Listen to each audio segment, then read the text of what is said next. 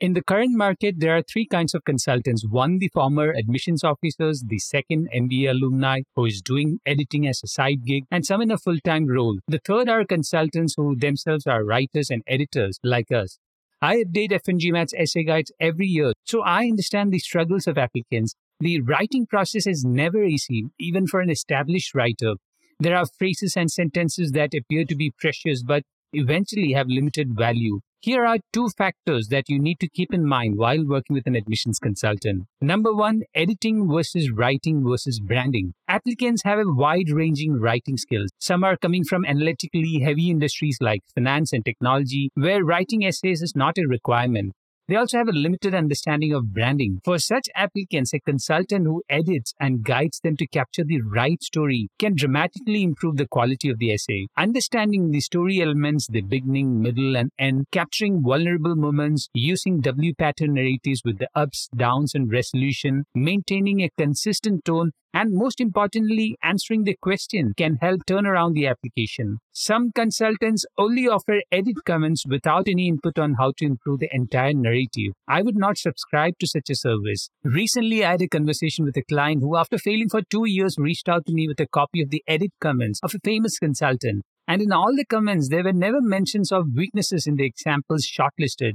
The editing exercise was about comments on each line without thinking about the entire application. With a completely rebranded application, I could help the client get interview invites from 3 top schools this year.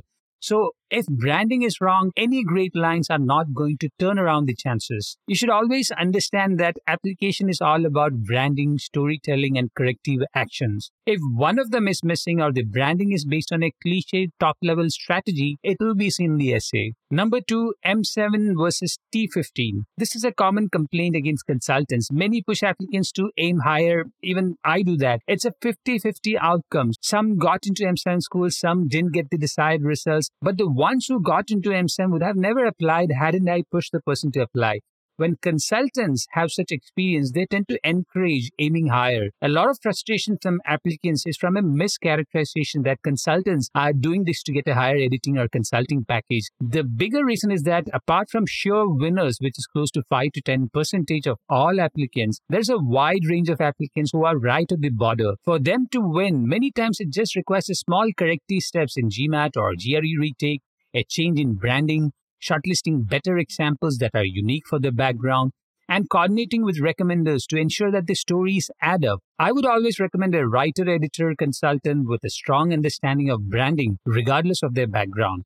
To realize a consultant's grasp of branding, you must talk to a lot of consultants and ask about your profile weaknesses. There are genuine weaknesses that cannot be mitigated with short-term engagements or any great essays. Consultants who are honest will share the weaknesses that can limit your admission chances to M7 or T10 schools. For a free 10-minute consulting session with me, Atul Jose, about your profile or MBA application essays, contact me at store.fngmat.com/contact-fngmat.